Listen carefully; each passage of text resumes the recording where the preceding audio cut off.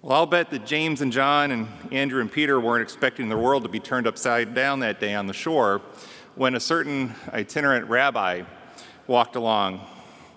And like most of us, I'll bet that they expected the day to go like most any other day of their life. You know how it is, right? Get up, go to work all day, go home, have some dinner with your family, go to bed. And you expect the next day and the day after that to be pretty much the same thing. And it's really not a bad life. Matter of fact, there's a lot of people today who would probably like to experience a normal routine like that. Now, these fishermen also had something else going for them. They had a stable business, which was kind of unique back then. You know, being fishermen was something that was passed down from father to son. It became a family tradition. And if times got rough, you could always just stay out in the water a little bit longer, work a little bit harder, and make ends meet. But even if that didn't work, you always knew you had your family you could go back to. They could listen to you, help support you. Kind of like that show that's on TV. How many people watch Blue Bloods? It's one of my favorite shows. So when they saw a familiar itinerant rabbi walking towards them, it probably didn't cross their mind that in a few moments they were literally going to drop everything and follow him, leave the boats, leave the fathers, just because the stranger who came up to him said, "Come, follow me, and I'm going to make you fishers of men." Just picture yourself for a moment at work, sitting in your office, surrounded by all your coworkers, but suddenly some guy comes up, knocks on your door, and says, "Come follow me." So you just get up, push away from your desk, away from the keyboard, and just walk off, right? Leave behind the 401k, the pension, the health insurance, and all that. We'd all do that, right?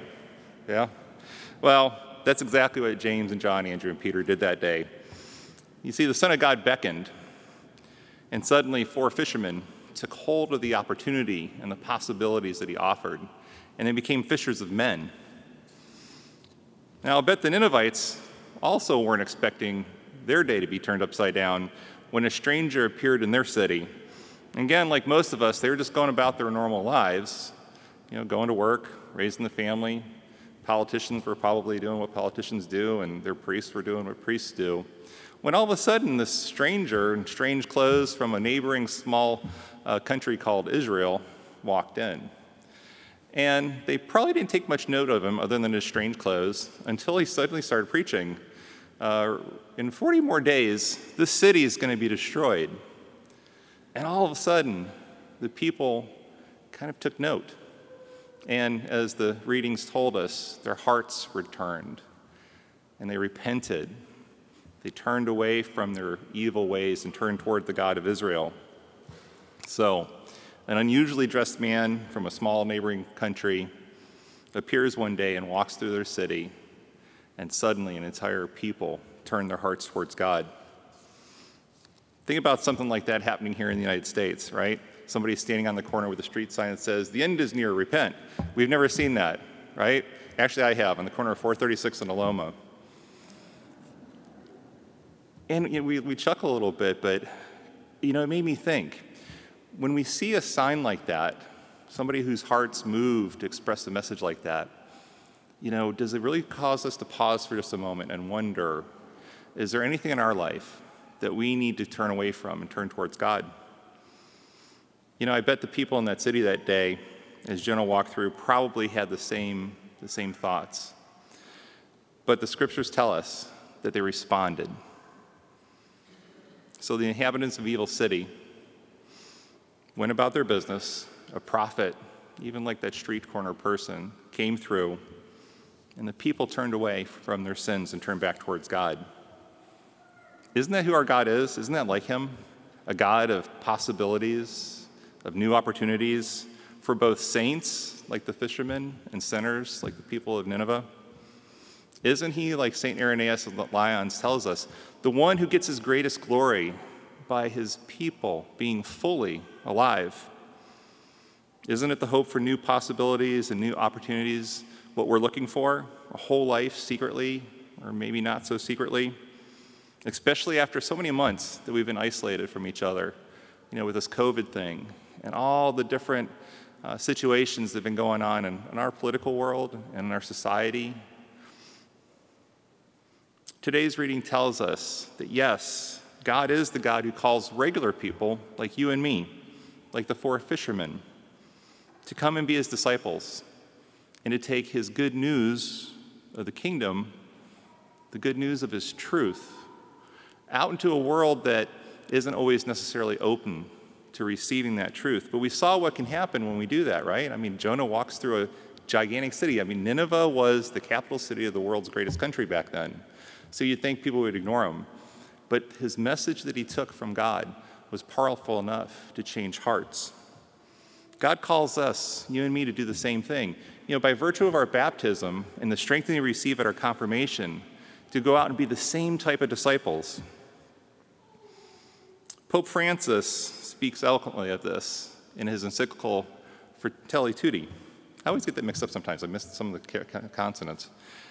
How many of you have this or have read this? It's a beautiful encyclical. And if you haven't, I encourage you to take it and take a few days just to slowly go through it and digest it. Like Jesus calling the fishermen and Jonah warning the people of Nineveh, Pope Francis writes in there, he says, each day offers us a new opportunity and a new possibility. And he's talking about it in reference to discipleship. In there, he talks about fraternity and social friendship, of looking at things from God's perspective and reaching out to people that we normally wouldn't reach out to necessarily. You know, people across the aisle, as they say, people that we might tend to avoid in solidarity and friendship, because the God who created us all, that's what he wants to do. And that's what he calls us to do on a daily basis.